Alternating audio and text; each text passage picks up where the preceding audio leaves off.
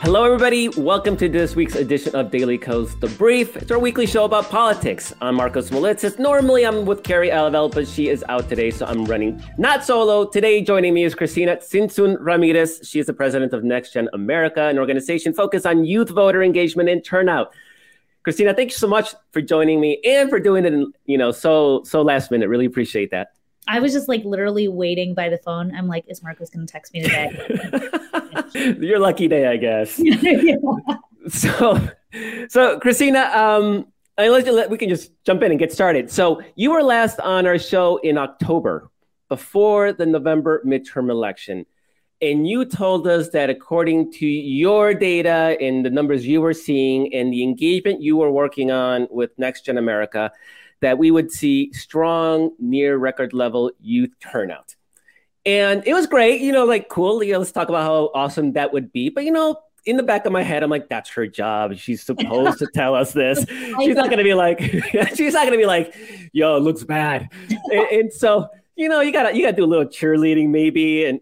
But you know what? You were right. Youth turnout was strong.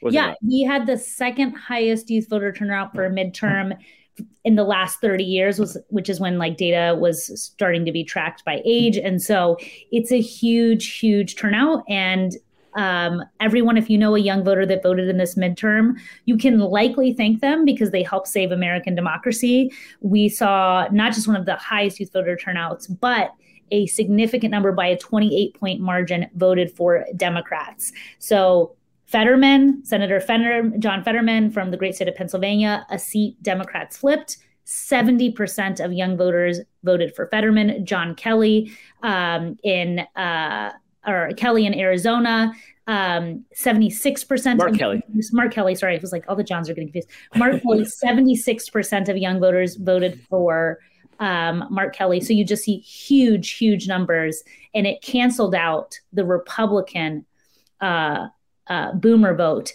nationally, just because of the sheer number that voted for Democrats, even though young people represent a smaller fraction of the overall electorate. So I was digging around for numbers, and I came across the Center for Information and Research on Civic Learning and Engagement, Circle. I think are they at Tufts? Maybe they're at Tufts. They're like the best institute on youth voting. Oh, they are. Okay, because they released the report, but it was right after the election. And I'm always a little skeptical of reports right after the election because votes were still being counted and the exit polls haven't been adjusted. But according to the report, they had 27% youth turnout nationally, which was the second highest that they'd seen. The highest was in 2018, where it was at, I think, 31%. This is an increase from about 21% in previous midterm cycles. So a pretty significant increase. And do you think those numbers are accurate? I mean, just because, or do you have more updated information or? So those numbers Circle does great job gathering information from exit polling. What's important to note is that voter files, which if you're not like a politics nerd, is, where all the election data is kept by counties, and the information is then made available. It slowly comes online in February and March. So as the voter file comes out for each state, we'll get greater clarity. But some people believe that Circle's numbers are not only very accurate, but then when the voter file comes out, we actually could see an increase in the overall turnout of young voters. So one of the things that they found too is that even though nationally it was at 27%, we do know overall that turnout wasn't great in New York State, wasn't great in California, sort of safe blue states. According to their numbers, in the battleground states, the states that decided who controlled the Senate, that youth turnout was actually around 33%. So that would be even higher than that 2018 national vote. And I know you guys at NextGen were really focused on some of those battleground states. So did you have something to do with that? Well, NextGen, along with other youth groups, helped turn young people out. We do run the largest operation in the country. We were on 245 college campuses. We were targeting 9.6 million young progressives. In Pennsylvania alone, we contacted 90% of young eligible voters. Y'all helped us recruit volunteers. They helped send 25 million texts and calls to young people across the country. So we are really proud of what we did to help get young people out and like literally pull them to the polls sometimes. But I think that young people also, we can sadly have to thank Republicans who took away the right of millions of young women to decide what happened with their own bodies, their own future, their own health, because we saw a huge surge across states of young women registering on their own. So we pivoted a lot of our work to just focus on mobilizing all of these new young people that were registering on their own. And I think the number is that 71% of young women voted for Democrats, 53% of young men voted for Democrats. So an almost 20-point margin based on gender, where young women felt particularly under attack by the reversal and rollback on the rights of abortion access. Yeah, and I definitely want to get into sort of the issues in a bit, because I think that's going to be very salient as we talk about 2024 moving forward. So I just want to stick a little bit, let's just stay with the turnout for now, just as sort of a table setting, because I think if somebody's listening, they go, only 27% of young people voted. That doesn't sound so impressive, maybe. And if you look at some of the older generations, they're about 50%, so it feels like the number is low. Now you can, what I was doing is I go back and I look, a couple cycles ago, and youth turnout was around 21%. So you're talking about a third improvement in just 2 cycles, which is pretty impressive, I think. But is there concern that those numbers still are they could be better, or they're still too low? Yeah, so I think, one of the common myths about young people, there's several, but one is that young people are apathetic, that they don't care politically. This is actually the most politically engaged generation in American history, both by voting patterns, by volunteering, by participating in social justice protests and other things to try and shift policy and change the world. We always need to increase. Young people do vote less than their older generations, but that's also by design. And we're also trying to build a culture of voting. At NextGen, this is our year, we're celebrating our 10-year anniversary. Congrats. And thank you. And when we started, people told us that it was a waste of money and time, that young people would never turn out. And now you have everyone from the president to the leadership in the Democratic Party being like, oh my God, thank you, young people, for coming out and saving democracy this election. And oh my God, can you imagine? Oh my God, I was terrified, right? Like, if young people didn't come out, where would we be right now? And on any set of issues that we care about, we've been able to really fend off what could have been really dangerous long-term for our country and the planet with climate change. But at 27%, what I see is a call to action. We know that young people are reliably progressive, that they care about building a country that's more fair, more inclusive, more just. So they will turn out if we spend the time and money on them. So we need to spend more time, more money on investing in the power of young people. That's what I see in this data. So there's this like bro science. I mean, it's political science 101. I've never seen actual evidence of this, funny enough, but there's this sort of political adage that once a voter votes twice, that they're a voter for life. Again, I've never seen support for this. I don't know if it's true or not, but politicos, they believe it. And so I'm just struck by like your challenge, because your challenge isn't to get young people to vote or getting voters to vote. Your challenge is to get somebody who typically hasn't voted before and getting them interested in voting. So you're always starting, it's almost like Sisyphus, right? In the boulder, you're always starting from the bottom, because, once they grow up and they're, maybe if this adage is true, but once you get them to vote, they voted in 2018 and 2020. Okay, you don't have to worry about them anymore. They will probably vote, but they've also aged out of your like youth voter category, right? So I'm appreciative of the challenge and why a lot of people maybe didn't want to deal with it, because it seems a lot harder to get the youth vote motivated to vote and engaged, because they don't have that history. So what do you find is, I guess the Republicans are a big part of motivating them, but how hard of a sale is it really to get them to register, to even just register, not even vote, just to get them to even think about, okay, this is something I have to do now?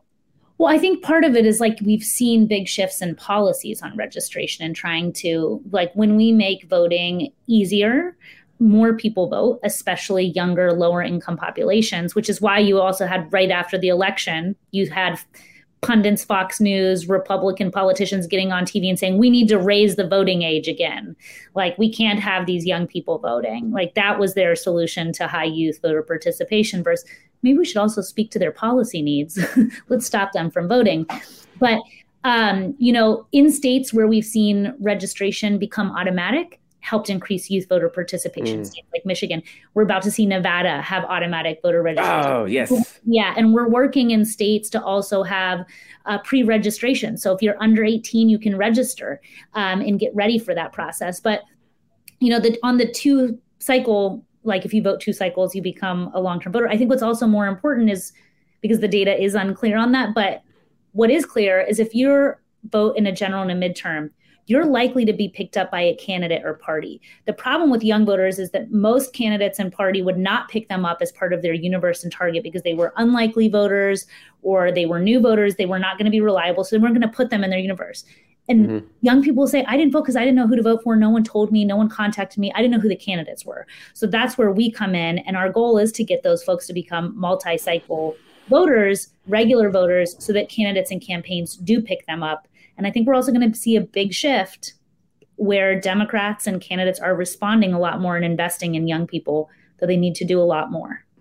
That's a really big key. I remember in the run up to the election when Biden, he took forever to do the student debt relief, right? Like that was a frustrating year and a half of his presidency, but he finally gets it done. And the polling on it is sort of mixed. Republicans are, they're agitating against it.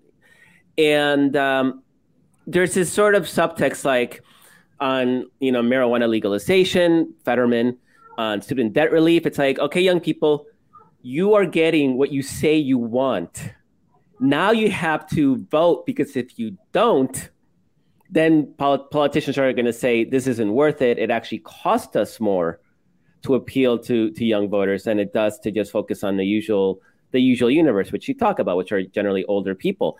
And so I was actually terrified for that reason, because these are issues that I think are important, and on top of that, immigration as well. And if they didn't respond, then politics is it's an exercise of power, and if you don't exercise that power, which in this case is voting, then nobody's going to pay attention to you.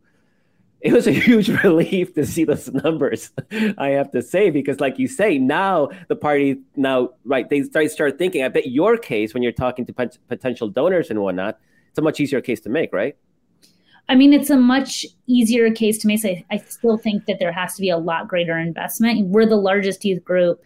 And if you look at, there is greater investment also by the right wing. Like what the right wing does well is they know, for example, with Black and brown men, that they can't win the majority, but they can shave off margins. So you start to see them invest in those communities. Even in Texas, where I live, I voted straight Democratic my entire life, except when I was 18 years old and I voted for Ralph Nader.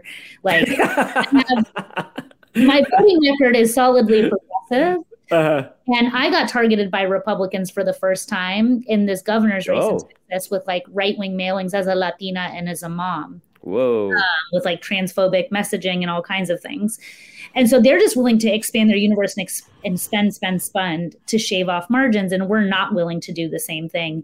So like we were running into this election cycle in a very consolidated way, more so than we had in the past. Turning Point USA, a right-wing youth fascist group. And I think we're going to start to run into them more. Again, not because they know they can win the overall youth vote, but they can shave off margins. And so I think that the big thing is like, are we going to invest into the scale of the opportunity we have with young people? And really what you said, Marcos, is important, is delivering on progressive policy wins, because now it shows that investing in canceling student debt, taking the lead on gun safety legislation, on climate legislation, on reforming marijuana, it pays off as well for political power. So how do you get a sense as you talk to young people, and I see your Instagram, I see how you're out and about and working college campuses and talking to young voters everywhere. So I know you have your finger on the pulse.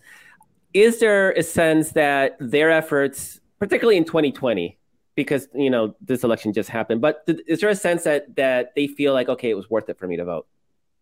Oh, I think a lot of young people feel really proud of what they did. And just to also see how mad and angry pundits were on Fox News about the youth vote. Like, there was more people. That was awesome. Just like, oh, they're so mad we came out and voted. You're doing something right when you're pissing off Tucker Carlson. Like, you feel, a little like I just grew a few inches, And so I think young people do feel really powerful. And, later this month, we're releasing with a bunch of other youth groups, like our call on the Biden administration and Congress, Congress as it is, but like, we want to continue to see progressive policy move forward. And I think there's a lot of excitement, especially on rebuilding the economy and looking at issues that are really important to young people that are also important to the broader public about raising the minimum wage, or really, really strong support, historic highs nationally, but especially with young people, for labor unions. And this is a good segue then to that policy and looking ahead to 2024. What is that agenda? What do you think is going to keep people engaged? Is it going to be Donald Trump? Is it, or Ron DeSantis? I don't know if Ron DeSantis gets the same emotional resonance that Trump does with younger voters. But what's your prognosis right now, and what do you think that people should be doing to maximize that? Because we're going to need it. The Senate's tough. We can win the House back. We got to hold the Senate. Brutal map, and then the White House is going to be a battle no matter what. So I don't think anybody should be under any illusions that it doesn't matter if it's DeSantis or Trump. We're gonna have a real fight to hold the White House. So the youth vote's going to be absolutely critical to that, clearly. Yeah, I think that we have to be investing right now in the youth vote and laying the groundwork and getting to scale. When I think about what we need to do, I think about three things. Is one, we need, I think on the left in particular, we sometimes are afraid of scale and power, and we need to fully own that scale is where power is exercised in the youth vote. The other thing is we have to— Wait. Can you explain that a little bit more? What do you mean by scale? It is good to have strong, robust organizations that can move people in millions. Yeah. And it is good to be in positions of power. We fear, I believe in legitimate authority, also because I come from like an immigrant community where we believe in like our elders and we believe in legitimate authority. And sometimes the United States and the left, people are afraid of that. And so they turn away from scale, they turn away from power, versus we believe in power, but we believe in power with accountability. So I think one is, so how do we get to scale in the youth vote? Okay. Yeah. And then the other thing is we have to seize the opportunities we have with young women, because young women really just turned out in record numbers. If you look at Circles data and you look at turnout by women and their different age breakdowns, that it's really critical we invest in young women right now. And then the other thing is we have to confront our challenges. And the truth is, we are losing a portion of young men, especially Black and brown men that should be with us. And so we need to really look at why that is, and address that and speak to and understand there's sometimes something different between masculinity and misogyny, and being able to tease that out.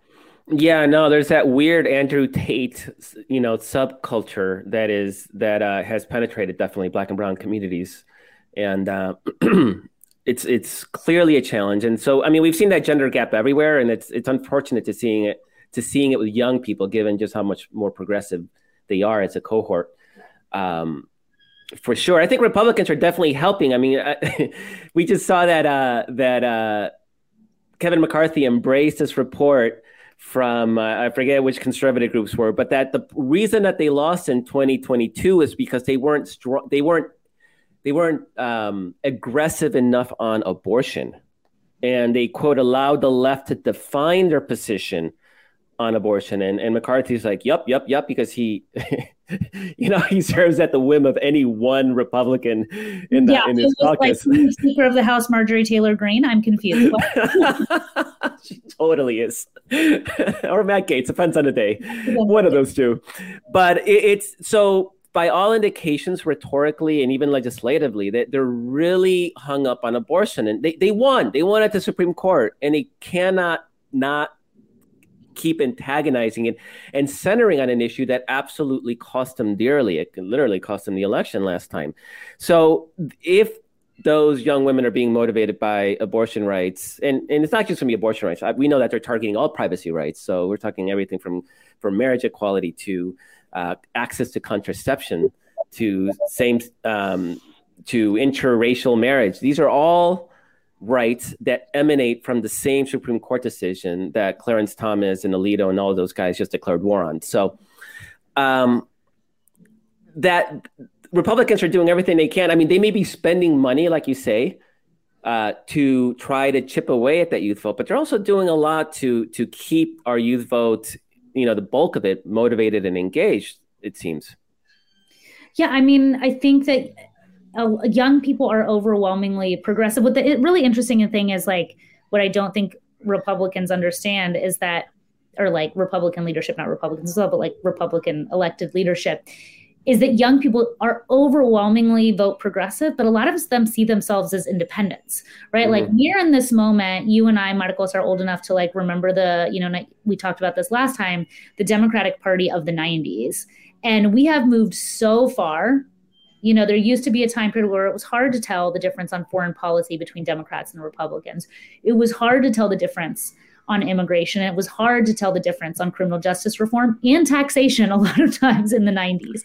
And even Social Security, right? They were arguing, some of them argued cut more. Democrats were saying cut more, but maybe a little less than more. I mean, it was rough. Yeah. So, I mean, like, Republicans have emboldened our side, young people, to be, and like the Democratic Party to take a stronger stance on abortion and not like equivocate. And we're also starting to see big changes, just even from a few years ago, on like taxing the rich their fair share, saying, yes, we need a living wage, not a minimum wage. It's not just about like how the Republican Party's gone far right. It's about how the Democratic Party is actually getting back to its roots of being like a working class institution, and at the same time pushing itself to be more racially just, more fair on gender equality, LGBTQ equality. So I think both of those components are happening and exciting to young people.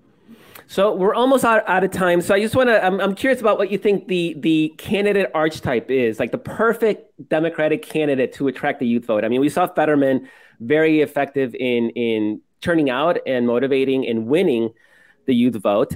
I think young people even made Joe Biden cool with the Dark Brandon memes. I mean, so it's kind of the power of the community is actually kind of remarkable, because Joe Biden's really not that cool, but they made him cool. And so what does that, let's say, a year from now, Ted Cruz is up for re-election, tough state, tough in the presidential year. It'll be tough for any Democrat to try to make Texas competitive. But what would that candidate look like that would do really well with young voters, that might motivate those voters to turn out?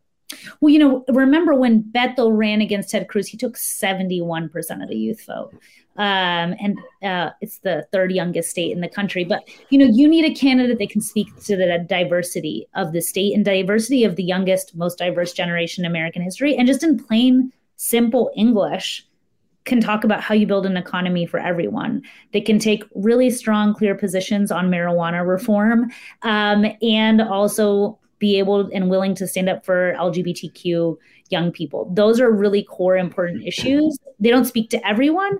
And of course, addressing the climate crisis. We are way past the days when, I think we've gone a long way on, at least in the Democratic Party, we still have a long way to go of talking about the climate crisis in the right way. Cristina Tzintzún Ramirez is the president of Next Gen America, an organization focused on youth voter turnout and engagement. Cristina, thank you so much for joining us. It's been such a pleasure. Thanks so much, Marcos. Take care. All right. Love you. Appreciate you. Bye-bye. So that is our show for today. Usually I was about to turn to Carrie and banter, but Carrie, unfortunately, it's just me. So that is our show for today. I'd like to thank everybody that makes this show possible. Walter, Dorothy, and Paul, and everybody behind the scenes that makes the show happen. And I'd like to thank you, our viewer, listener, reader at Daily Kos, for making this movement possible. Love and appreciate you. We have a little bit of a moment now to catch our breath, but it won't be long before this Republican presidential nomination gets really, really engaged. We're going to be talking about that, and then we're going to start organizing, because next year is going to be critical election. So, but until then, catch a breather. Guess I'll see you next week. Thanks so much.